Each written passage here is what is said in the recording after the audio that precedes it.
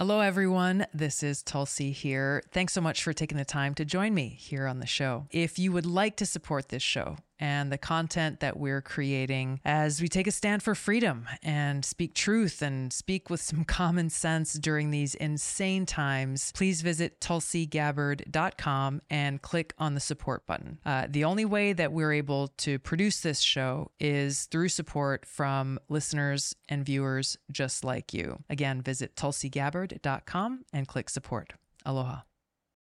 For the ones who work hard to ensure their crew can always go the extra mile, and the ones who get in early so everyone can go home on time, there's Grainger, offering professional-grade supplies backed by product experts so you can quickly and easily find what you need. Plus, you can count on access to a committed team ready to go the extra mile for you. Call, click Grainger.com, or just stop by. Grainger, for the ones who get it done.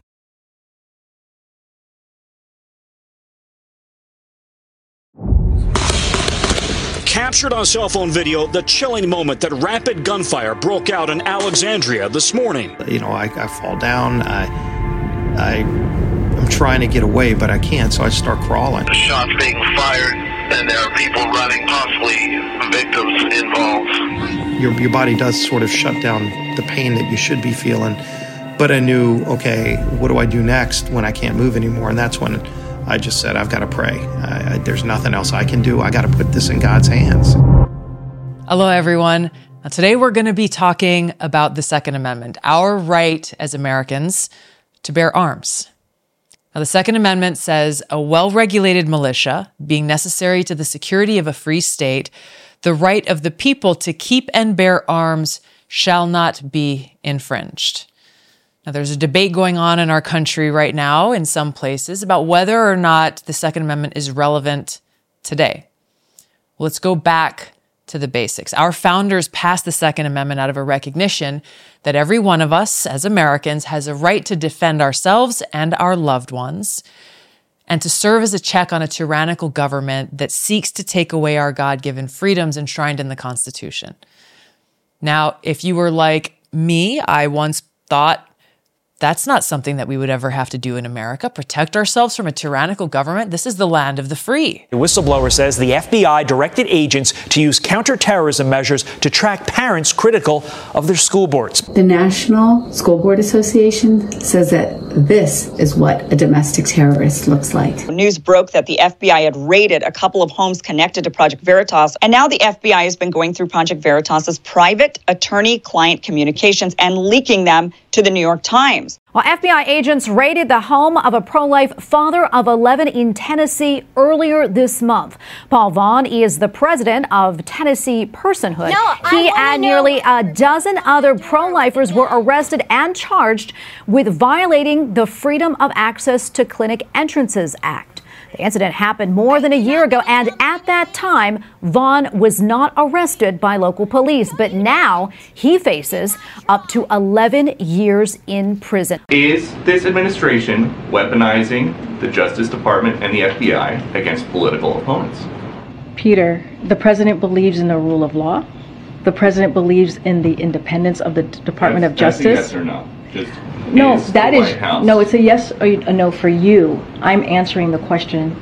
You may not like it, but I'm answering the question, I'm answering the question, and I'm telling you that we are not going to comment.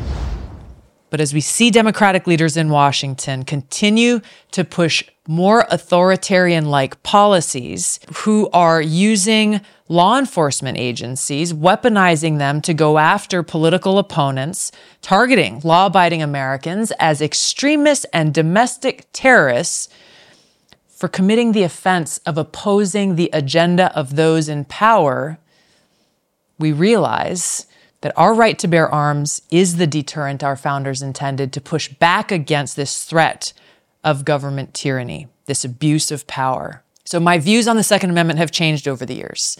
I grew up in Hawaii, in a state that still has very restrictive gun laws.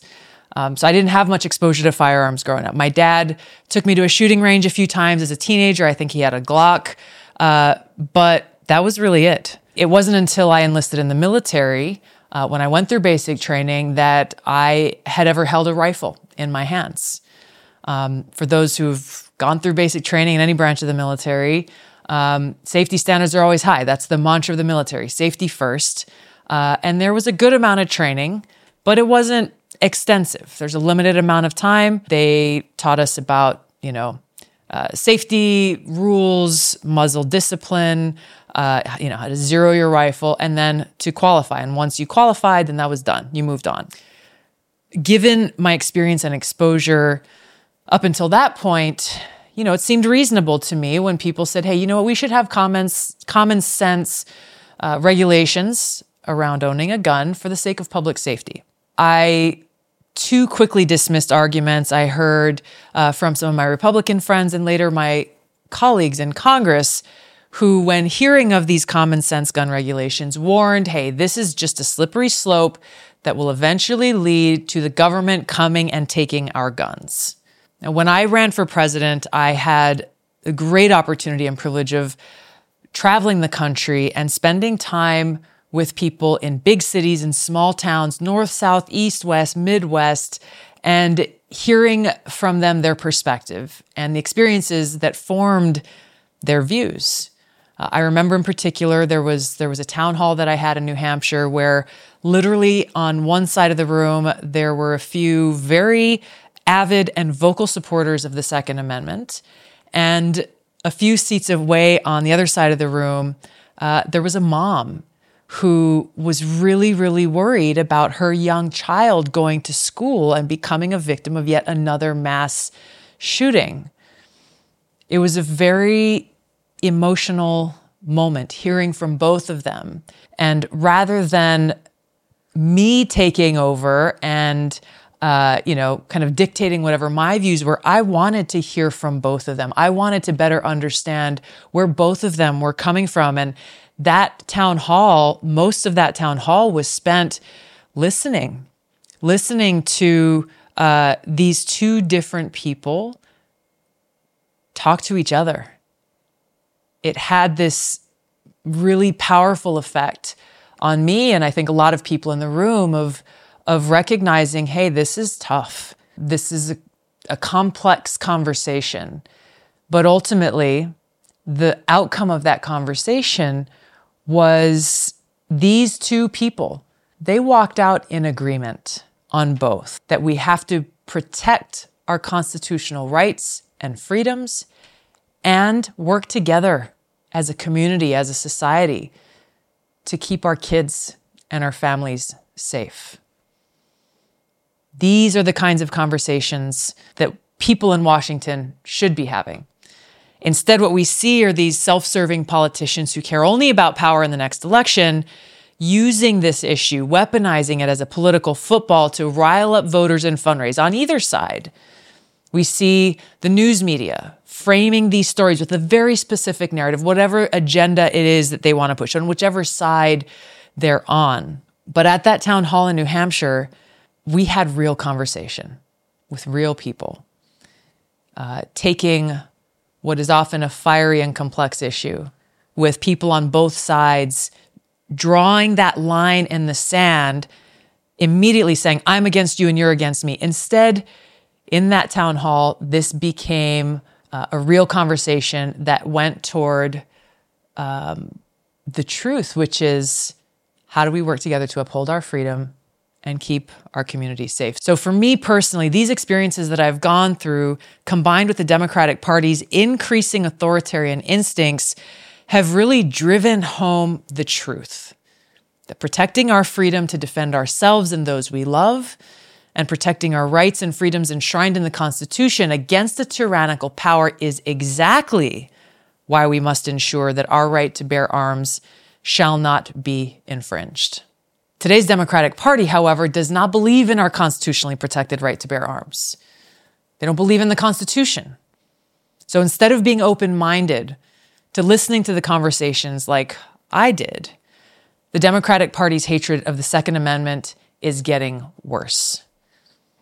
Now, you don't have to go back very far. Back in 2012, the Democratic Party platform at least acknowledged that the Second Amendment guarantees our individual right to bear arms.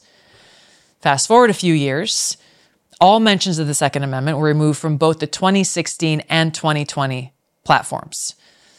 says a lot about what their priorities were. Now, the Democratic Socialists of America, who have an increasing presence and influence within the Democratic Party and in Congress, published a piece in 2018 that was literally titled, "The Second Amendment is a Threat to Us All," and made their forceful argument for its complete abolishment. Now, the ACLU, the American Civil Liberties Union, once a widely respected and principled institution that stood up for our constitutionally protected freedoms, has now turned into a purely partisan political organization. They recently said, quote, "Racism is foundational to the Second Amendment." What? This goes right along with another problem that these woke, insane, fanatical ideologues in the Democratic Party are propagating, because they're racializing everything. Now, even someone with the most basic knowledge or understanding of U.S. history can tell you that the ACLU statement is patently false and ridiculous. It has been government's attempt to control gun ownership, not gun rights, that our government has weaponized for racism. Enslaved African Americans, and even those who were freed for decades, were either barred from owning a firearm completely, or they were required to obtain a license subject to the approval of our government, a different standard than those who were white. Democrats in Washington say that the Second Amendment is no longer relevant, that we do not have the right to bear arms, that our founders never could have imagined that we would live in the world that we live in today. But the exact opposite is true. And a recent ruling by the Supreme Court that struck down a New York law that restricted people from carrying a concealed firearm stated very clearly just how wrong today's Democratic Party is. And I'm going to quote here. "Just as we do not need to seek a permit to stand on the street corner and exercise our right to free speech, we should not have to seek permission for a law-abiding citizen to carry their firearm.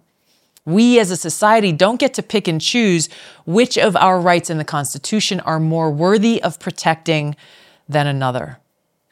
There's no disputing that our founders sought to make our freedom and right to bear arms a constitutional right, not only as a means for self-defense, but as an insurance policy against tyranny. Having just defeated the British Army, who sought to rule over the colonists as subjects, imposing their will as an authoritarian regime, our founders understood how easily power corrupts. So an armed citizenry serves as an ultimate guardrail, a deterrent against the worst impulses of humanity when people seek to be rulers and tyrants and abuse their power, taking away the rights and freedoms of others. Now, sometimes you'll hear Democrats, usually when they're running for office, usually in more conservative states, where the Second Amendment is a very important issue, they'll say, "Oh yeah, of course, I support people owning firearms for hunting or sport, but not for any other reason." You've heard this recently. I think this is the policy in Canada that Trudeau outlined, taking away people's rights even to purchase a pistol. We're introducing legislation to implement a national freeze on handgun ownership. What this means is that it will no longer be possible to buy, sell, transfer, or import handguns anywhere in Canada. Owning a firearm remains the most effective and accessible way to protect not only ourselves, but those we love. And we, the American people, instinctively know this. And this explains why Democrats in Washington, as they push to defund the police, as they demonize our police, violent crime has risen over the past 2 years, and as a result, gun sales are at record highs. The biggest increase in purchases of firearms is coming from first-time gun owners, more so now than in modern history, breaking all the stereotypes of who gun owners in America are. These are millennials who are living in suburbs and in cities, not people who the Democratic Party often demonizes as those who cling, as President Obama once said, to their guns and their religion. Our Constitution makes clear that we have an inherent God-given right to protect ourselves, which is the basis for that ruling in New York. the case between the New York State Rifle and Pistol Association versus Bruen. That New York law being challenged required its citizens to show proper cause to obtain a concealed carry license. And this vaguely defined standard of proper cause, as you can imagine, empowered the government officials in your home, state, or community to decide whether or not you deserve to exercise your Second Amendment right. Now, Hawaii's had similar laws. They're in the process of changing directly because of that Supreme Court ruling on the case with New York. But a few years ago, I had direct experience with the negative impact of these restrictive laws. I had a credible threat on my life. There was someone who was stalking me, who was threatening to cut off my head with a sword. Our local police were tracking the case, were helping with security. I was serving on the city council and then in Congress at the time. And given there was a very credible threat on my life, and our state laws, similar to New York, requiring probable cause for a concealed carry permit to be issued, before going through the whole process of filing the application, which you could do, I asked a senior leader at our local police department, hey, if I'm going to go through all this trouble and apply for a concealed carry permit for the purposes of self-defense, given a credible threat that the police were very, very familiar with, would it be approved? He said immediately, no, it won't. He said, you can apply, but I'm telling you it won't, because it never is.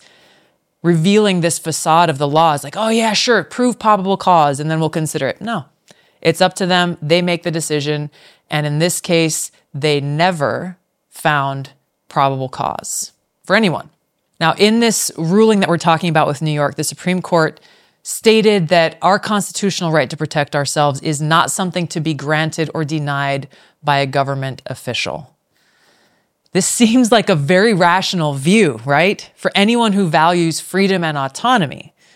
But the reaction that this ruling had from prominent Democratic leaders says otherwise. And I'm sorry this dark day has come. That we're supposed to go back to what was in place since 1788, when the Constitution of the United States of America was ratified.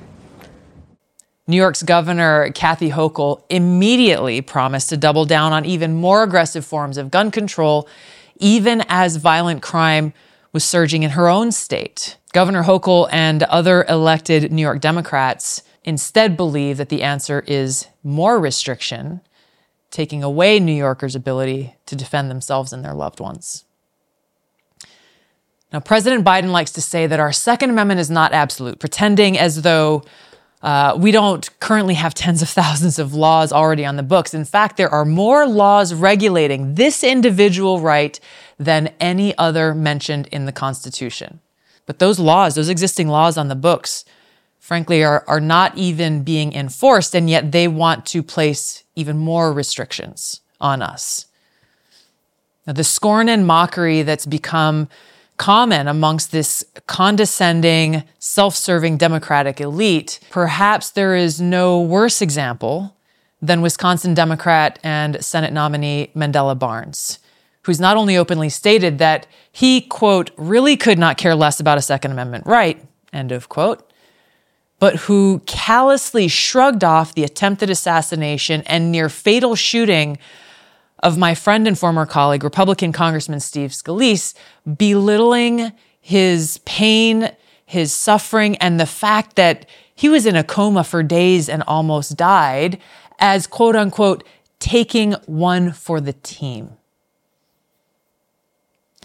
My friend Steve Scalise joins me today.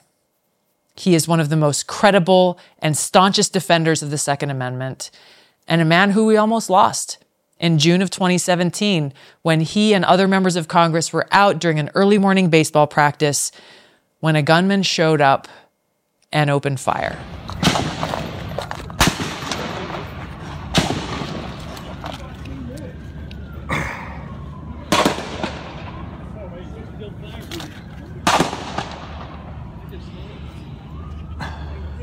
Hey, is that guy okay out there? That guy been shot. Is he okay? Is anybody talking to him?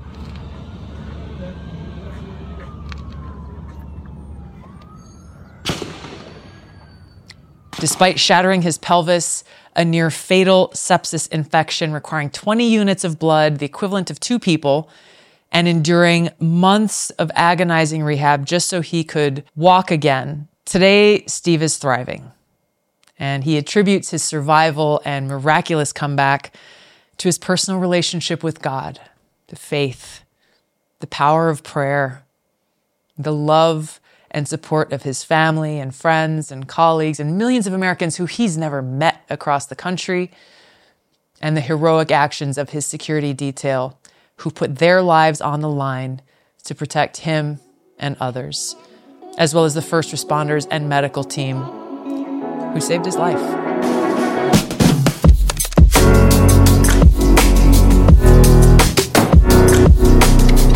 don't know if you can see me or hear me.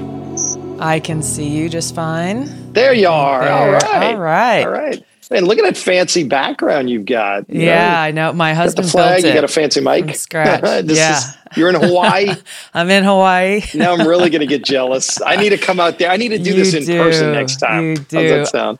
I see your wood flag in the background too with your challenge coin display. That's awesome. You can see that. Isn't that cool? Yeah, I love that. It's great. You're in DC right now? No, I'm in New Orleans. Oh, okay. Good. That's good. It's always going to see Pitbull tonight in New Orleans. Oh, wow. That sounds like fun. It is. Just an average Thursday night. I was in Palm Beach yesterday raising money. I'm going to be in California tomorrow, so kind of moving your way, and then I'm hitting a whole bunch of West Coast. Sure. What is it? I got California, Washington, Oregon, and Nevada. So hitting a bunch of those districts. Nice. Cool. We are ready. I want to go back to Pitbull for a second. Is that for a fundraiser? Is that for fun? I wouldn't have pegged you as a Pitbull guy. No, it's for fun. That's so cool, man. I've got a 15-year-old daughter and a 13-year-old son. So that'll be a great today's time. My birthday, so my wife and kids are taking birthday. me to Pitbull tonight. Oh my gosh! Happy birthday! Thank you so much for making time for me on your birthday. Absolutely. I'm glad you're home for it. I just want to start out by saying how much I appreciate you and your friendship over the years. I often reflect back at the culture of Washington, as you know very well, very often is just purely transactional. It was one of the things that I first noticed when I first went there is, you go to a social function or, you go and hang out with friends after, you meet different people, and it's very clearly like, okay, who are you and how do you matter to me in whatever it is I'm trying to accomplish? And it's been such a turnoff ever since I was there as a legislative staffer for Senator Akaka out here. But you really stood out even from a lot of our colleagues when I was there because, I had no ability to positively impact anything you were doing. You had no reason to stop and say hello and be kind to me in the halls or, ask how my family was doing, but you always did anyway. And that really touched me, and I just really appreciated it over the years. And so thank you for being who you are. Oh, thanks. I really appreciate that. And look, I mean, we run for office, and 435 of us get the honor to serve in Congress, and we go there because we have things we believe in, but we're all individuals. And, and look, I served in a state legislative body, and I think that's where I learned it from, because you serve with Republicans and Democrats, and sometimes the people that are against you on a bill today are going to be the allies helping you get your next bill passed tomorrow. And if you hold grudges or you look at everybody with some label, you're not going to get anything done. And also you really do meet genuine people. I mean, you and I got to work out in the morning sometimes. Exactly. And I think that's probably where we really got to know each other. Exactly. And I think it just brings it back to remembering that we have to see past all the labels, and we're just people. And we've been sent there to do a job, and we've got to be able to get along and to try to find ways to work together. And we're in such a divided time in the country, and it feels like it has gotten more and more divided as time has gone on. And there are different things that have led to that, but it just seems like when we look back to how united the country was after 9/11, there are very few examples of that sentiment and that feeling of unity, both in the country, but also in the Congress ever since then.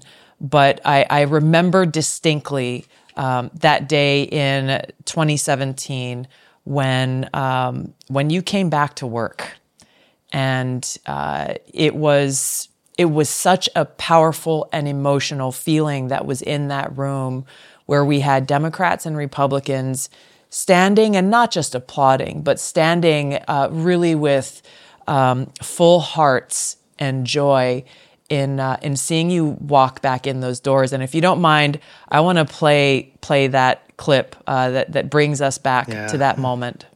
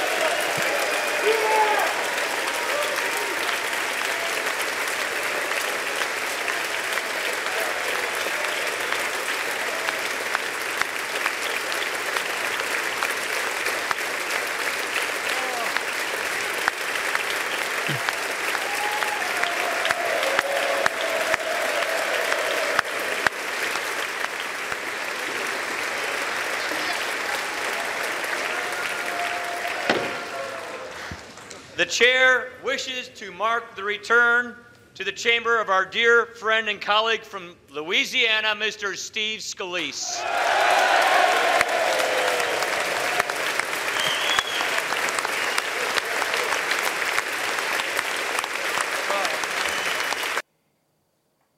We were very happy, Steve. Wow. We were very happy. This went for those who didn't catch. I can only imagine. So am I. Wow. This went on obviously for quite some time, and in your book, Back in the Game, I just want to read a short excerpt from that. You wrote, "As I spoke, what I'd hoped might happen was happening. My colleagues seemed to feel that my being on my feet reflected something important about them and the people they represented. On the day of the shooting, Speaker Ryan had addressed the House, saying, 'An attack on one of us is an attack on all of us.' I was made to feel in those crucial days that was absolutely true. That's how everyone treated me. But if we'd all been attacked, then we were also all responsible for the comeback. My colleagues had closed ranks around me, and this wasn't just my return. It was a return for the whole House." Oh, man, it was one of the most special days. I mean, obviously, you think of the birth of your kids and, your wedding day, but to be able to come back, I mean, of course, there were days, and you know this well, Tulsi, where they weren't sure I was going to make it. The first few days after the shooting, my doctors didn't know if I was going to make it through the night. And, and for my wife and my young kids at the time, it was a real emotional time, and it was a tough recovery. It was 3.5 months in the hospital. And, if you saw up in the gallery there that day, my wife was there, but also my medical team, the doctors and nurses who helped get me back to life, the brave heroes. I mean, David Bailey and Crystal Griner, the two members of Capitol Police who didn't just save me that day. There were over a dozen members of Congress who would have been taken out that day that they saved. And, they were both shot during the shootout. So I wanted them to be there too. And, to just have that feeling of warmth.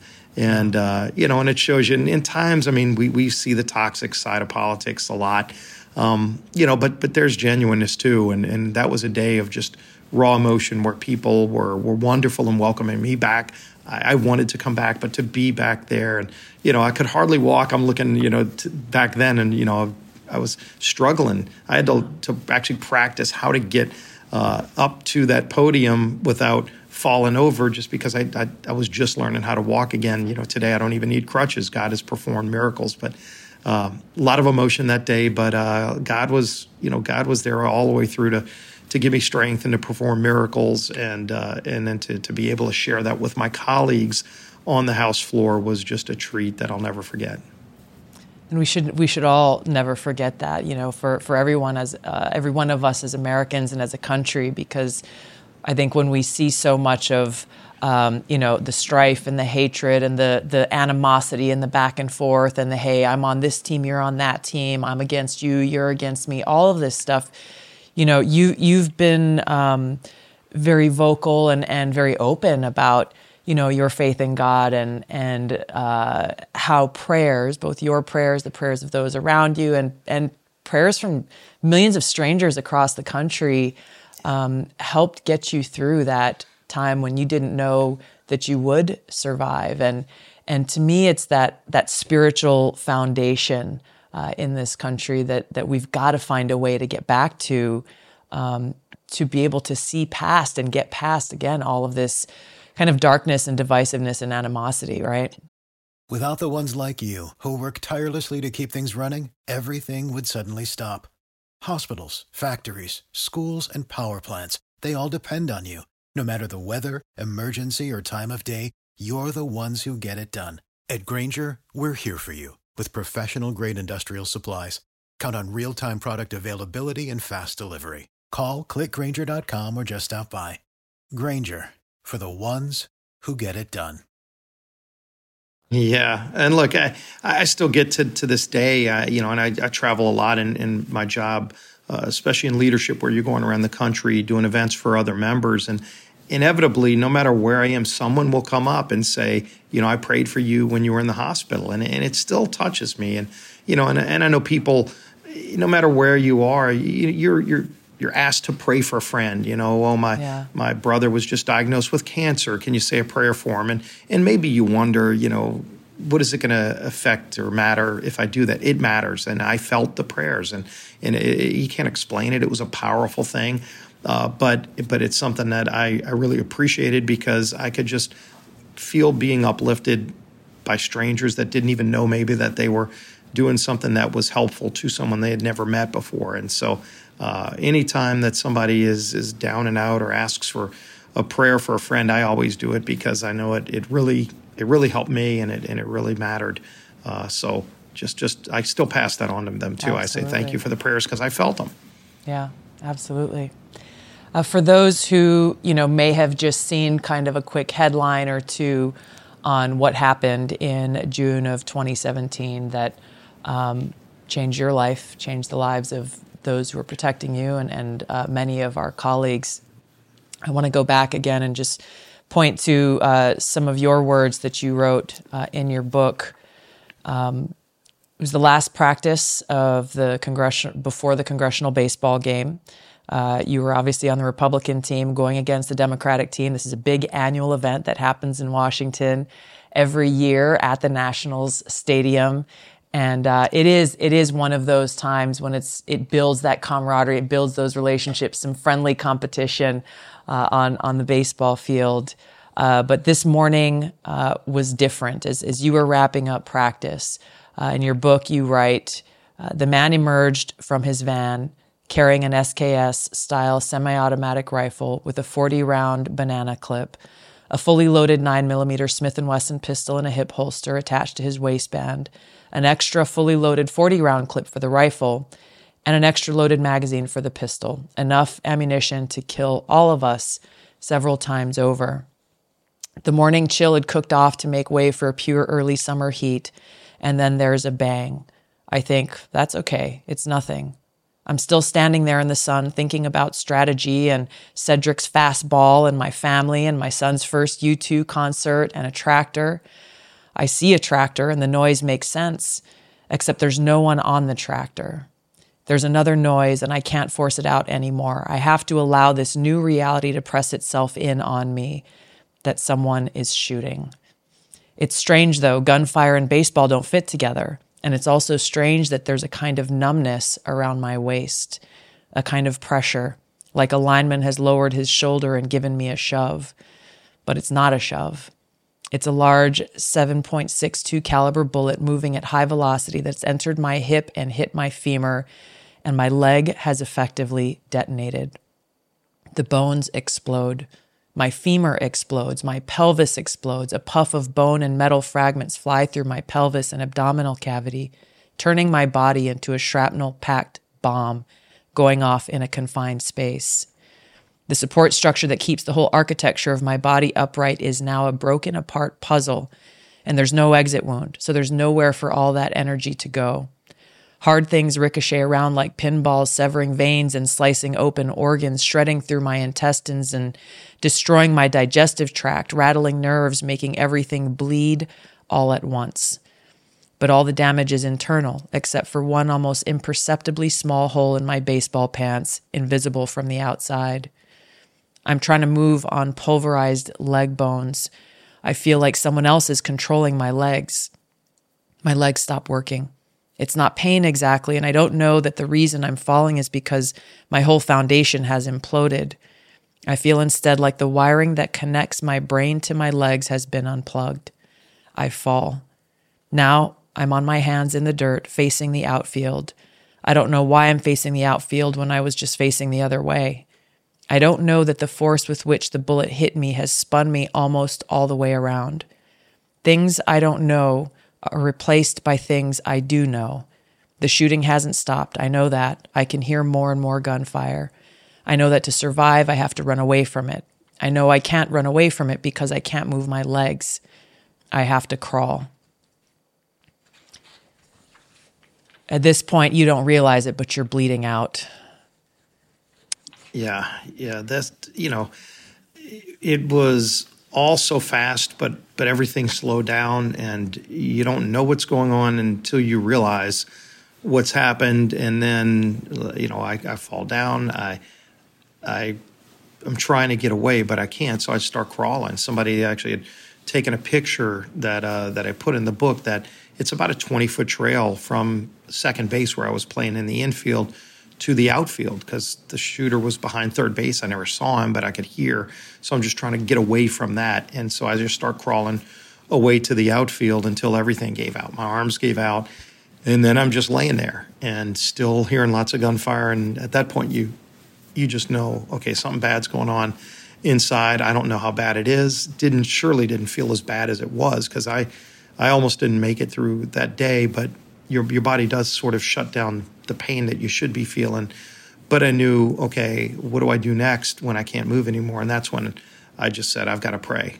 There's nothing else I can do. I got to put this in God's hands. And I said some very heady prayers, and I wanted to see my kids again, wanted to see my family, and God delivered it. The things I was asking Him for that day were very direct, personal conversations, but He came through. He was on that field that day.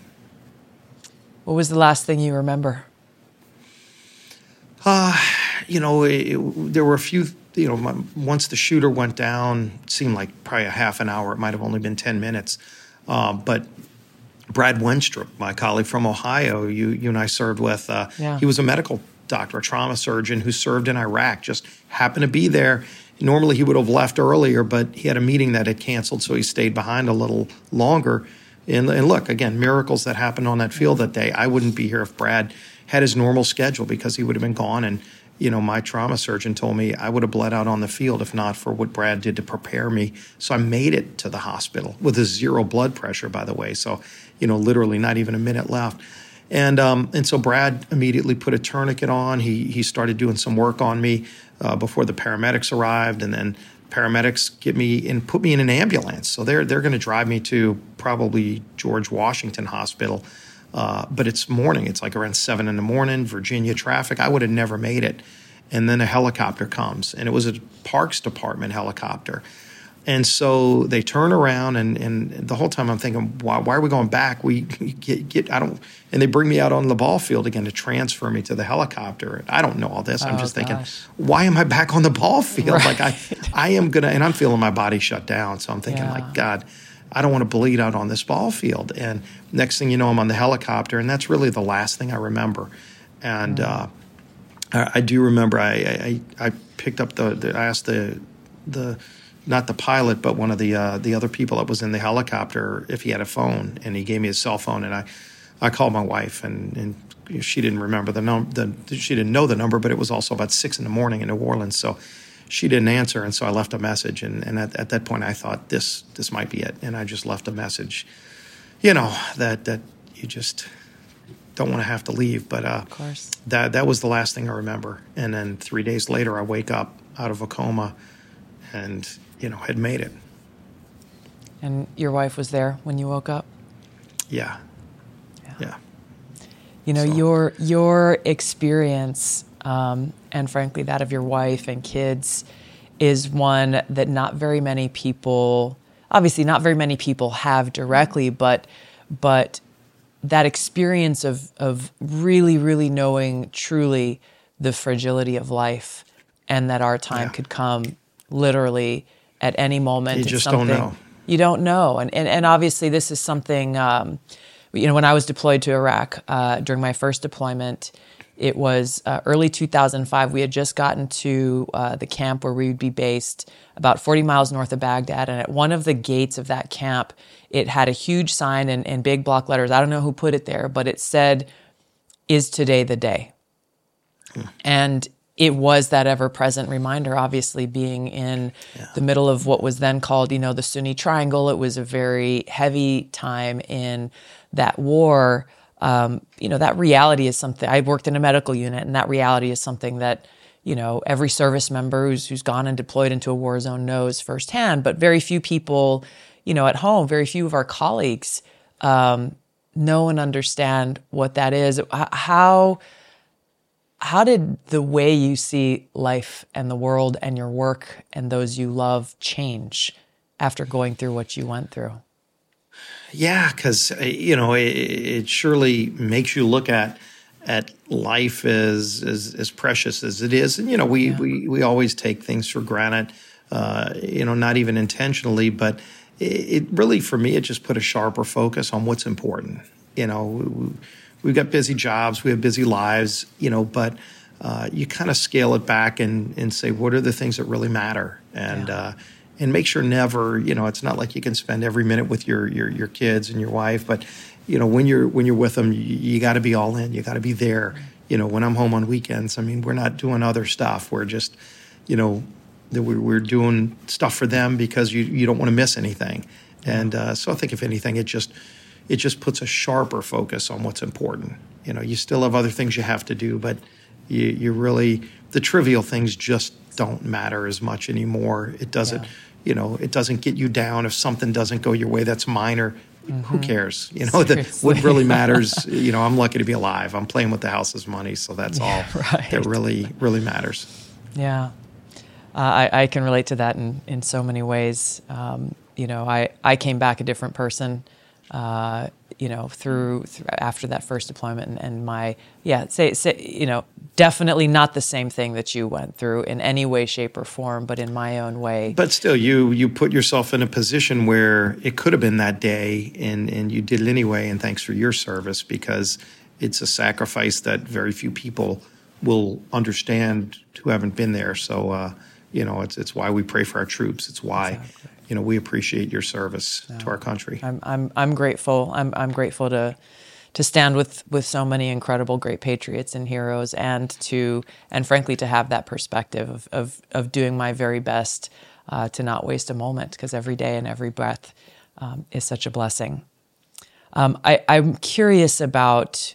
I've spoken with and met with families who have lost a loved one because of a mass shooting or, a drive-by shooting in Chicago, for example.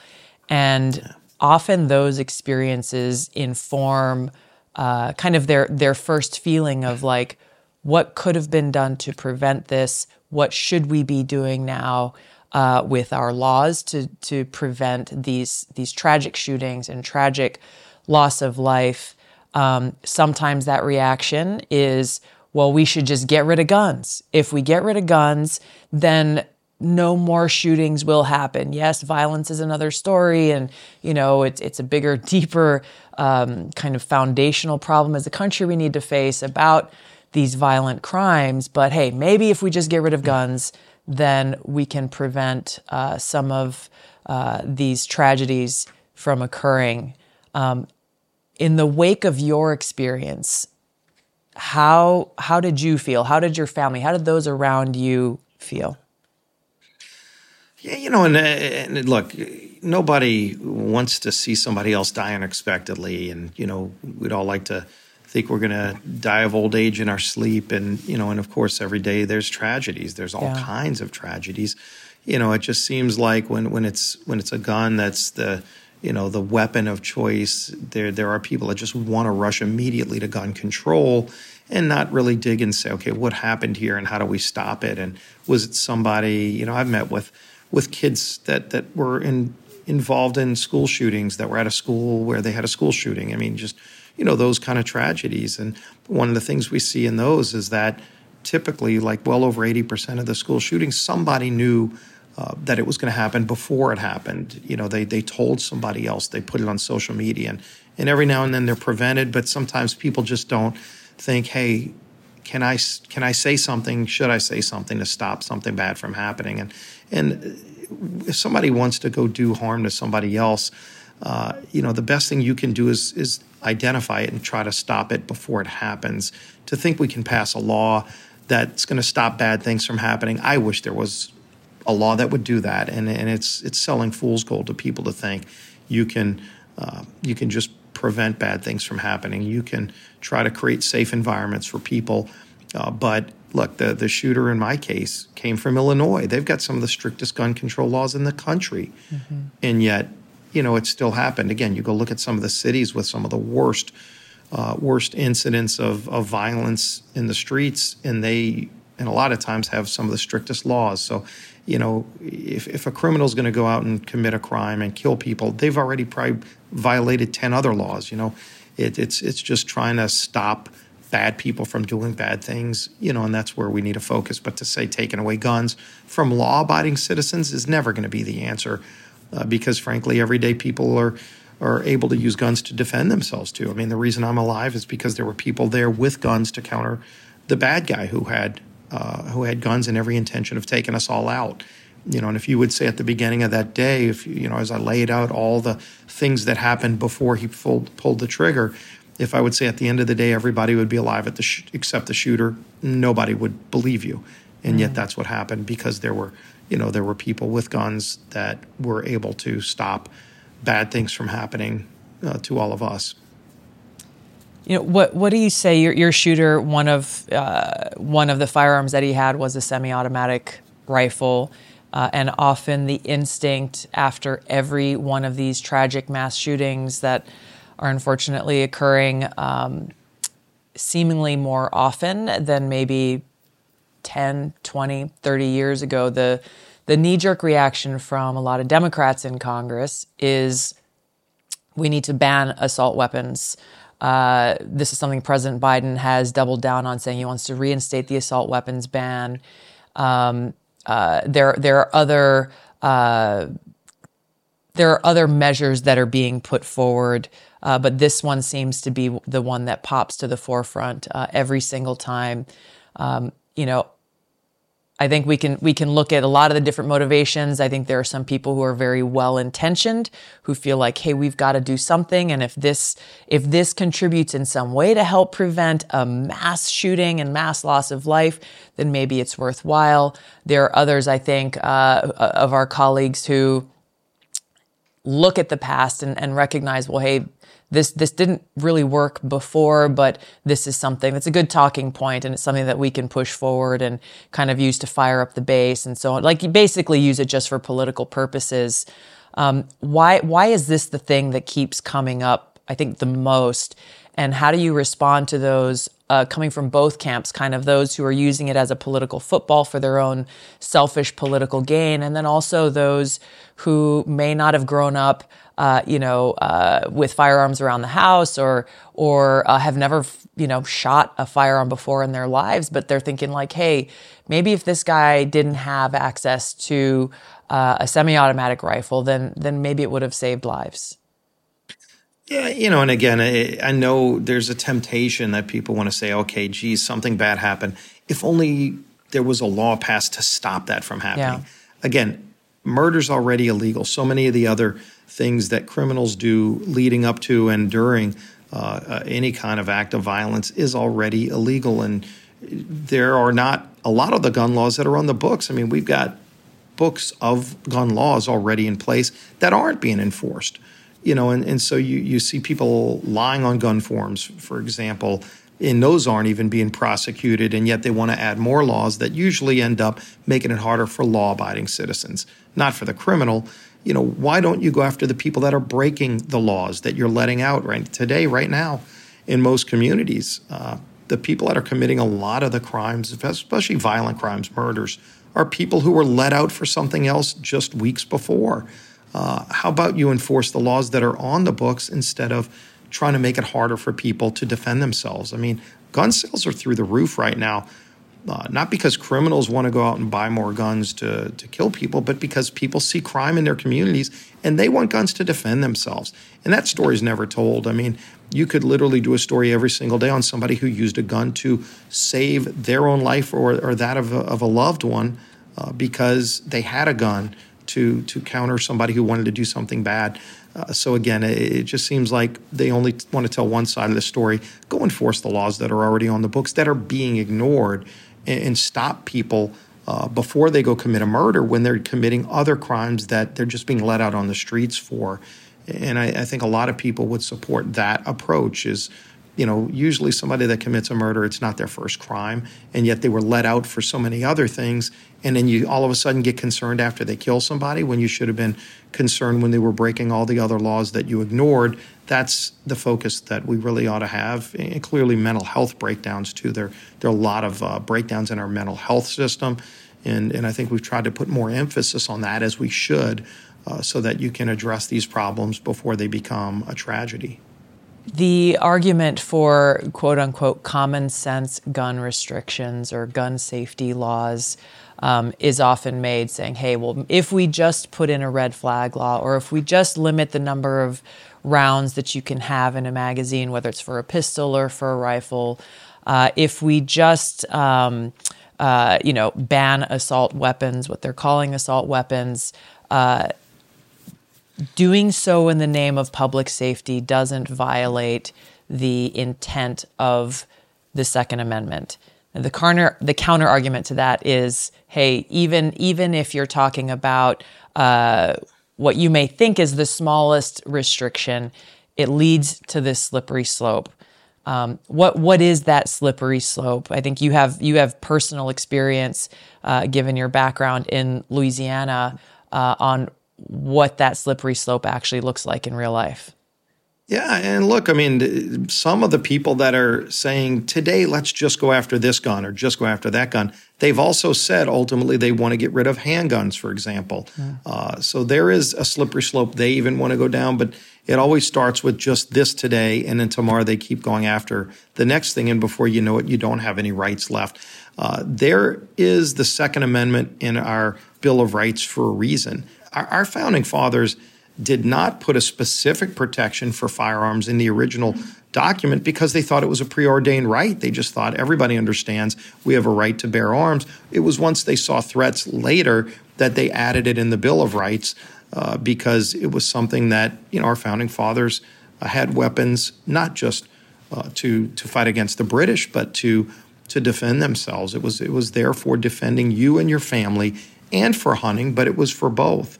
And there's some people that want to just say, well, only if you're in the military can you have a gun. That's not the law. It's not the constitutional right we have. And so we have that constitutional right for a reason. And look, I saw this after Hurricane Katrina. If we all remember back, I mean, there were so many tragedies of Hurricane Katrina, massive loss of life, devastation of property. But I saw it. I was a state representative when you saw law enforcement officers going door to door. And think about this. This was in the days after Katrina. There was no power. There was no 911. There was no police to come and save you if somebody was doing something bad, and there were roving gangs at the time. And so people, if they had a gun in their home, that was their only line of defense, and yet they went door to door and were confiscating guns from people. It happened in an American city. I saw it. I passed a law when I was in the state legislature to prevent that from ever happening again. Because they were relying on laws from the 1960s to say you can do it during an emergency. And again, I think it shocked a lot of people that you had law enforcement going door to door. No suspicion, just knocking on your door, hey, do you have a gun in your house? We're taking it from you. And we had video of them taking a gun, beating up an old woman and taking her gun, Miss Connie. I'll never forget it. I got her to come testify for my bill. And people were shocked when they heard her story, that they literally went into her house and she had a little pistol on the table to defend herself. And they took it from her and wrestled her and broke her collarbone. And she never got her firearm back. So this happened, and it should never happen. It's against the law for that to happen. And so that's where it goes. There is a slippery slope. I saw it. And it was not 100 years ago. It was in 2005 in the United States of America. So, we've got to respect people's individual rights and the ability for them to defend themselves and their family. That's why the Second Amendment is there. I think that's such a great example when people challenge and say, hey, and I see this argument all the time saying, well, fine, the Second Amendment may have fit for the place and time that it was included in the Bill of Rights, but here we are in 2022 and it's out of date. It no longer applies. It's no longer relevant because, hey, back then they didn't have, 30-round magazines, or they didn't have the kinds of advanced firearms that technology has created today. But your example, whether it's for self-defense or as a check and balance on, frankly, a tyrannical government, I have just personally experienced and seen more and more how relevant and applicable that Second Amendment is today. And frankly, like the First Amendment, how our founders really were visionaries in recognizing, hey, we've got to be able to strike this balance of ensuring a truly free society. Yeah. And if people are breaking the law, again, we're a nation of laws. And so if you want to pass new laws to take away rights from law-abiding citizens, while at the same time you're ignoring laws that are already on the books that are being violated by criminals, I think people really see that duplicity, and they really, it raises their red flag and say, wait a minute, why aren't you going after the criminals that have already broken 10 other laws that you look the other way on? Now you're going to try to make it hard for me to just defend myself when I'm looking at crime running rampant over so many big cities in America. You're going to tell me I can't have a gun to defend my family? I'm sorry. And so there's a lot of pushback for good reason on what people are seeing by some of these gun control advocates. Yeah, and just the hypocrisy there again for those who are advocating for defunding the police and letting people go, violent criminals go. We're seeing these increasing crime statistics, increasing shootings in our communities and in cities like New York City and Chicago that do have some of the strictest gun laws in the country, and yet these very same people want to take away our right to defend ourselves. Steve, your voice and your leadership on this and many other issues is really powerful. And after having gone through what you've been through, it'd be easy for someone to say, you know what, life is short. I'm going to hang it up and go hang out in Louisiana with my family. And, in my version of that in Hawaii would be, I'm just going to go surfing every day. I think I might want to do that too, by the way. There's nothing wrong with that. You let me know when you're ready. Hang out with you in Hawaii. There you go. We'll get you out on a surfboard. But I appreciate your commitment to continuing to serve and Thanks. To do so with that mindset and that foundation of serving God and serving others and truly caring for one another, regardless of political party, regardless of race, religion, all of these other things that are unfortunately being used to tear us apart. Thank you for being someone who is a unifying force and dedicating your life and with the support of your family to service. It's not a small thing, so thank you. No, thank you, and you got to serve in that capacity too. Very few of us get the honor to serve in Congress, and 435 very different people from very different places get to come together and be a part of keeping this country going and keeping the greatness of America there. I never take that for granted. There will be a day when I go off and do something else, but it's an honor to continue to be able to serve and represent the people of Louisiana, but also serve this great nation just like you did. And it's something I never take for granted, but I know one day I'll get to go do other things, but my family's been so supportive and let me do this, and it's a treat. It's an awesome thing. Thank you for your time. Go enjoy your birthday. Enjoy the concert tonight. Have fun. I hope I'm the last work-ish related thing that you've got to do today. Well, it's never worked to just be hanging out with you again. You can come down to New Orleans. I'll take you to some great restaurants, and then we'll go to Hawaii and go surf. You'll have to teach me how to surf because I sure can't do that. I look forward to it. I'm going to hold you to it. I'm going to hold you to that. We'll make it happen. We'll look forward to that too. Take care, Tulsi. Appreciate it. Enjoy your day. Bye. Aloha. There are no easy solutions to the challenges that we face. That much is true. But what we do know is that when we come together, treat each other with respect, treat each other with aloha, regardless of the differences in our perspectives or backgrounds or experiences, but have the tough conversations. That is how we make progress towards finding real solutions that allow us to be free and safe.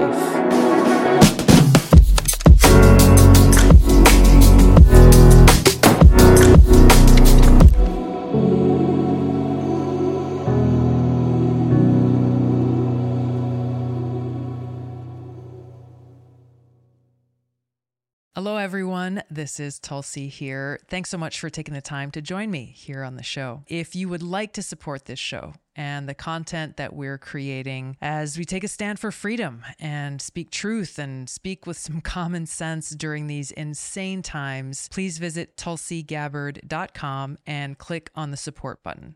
The only way that we're able to produce this show is through support from listeners and viewers just like you. Again, visit tulsigabbard.com and click support. Aloha. Without the ones like you, who work tirelessly to keep things running, everything would suddenly stop. Hospitals, factories, schools, and power plants, they all depend on you. No matter the weather, emergency, or time of day, you're the ones who get it done. At Grainger, we're here for you with professional-grade industrial supplies. Count on real-time product availability and fast delivery. Call, click Grainger.com, or just stop by. Grainger, for the ones who get it done.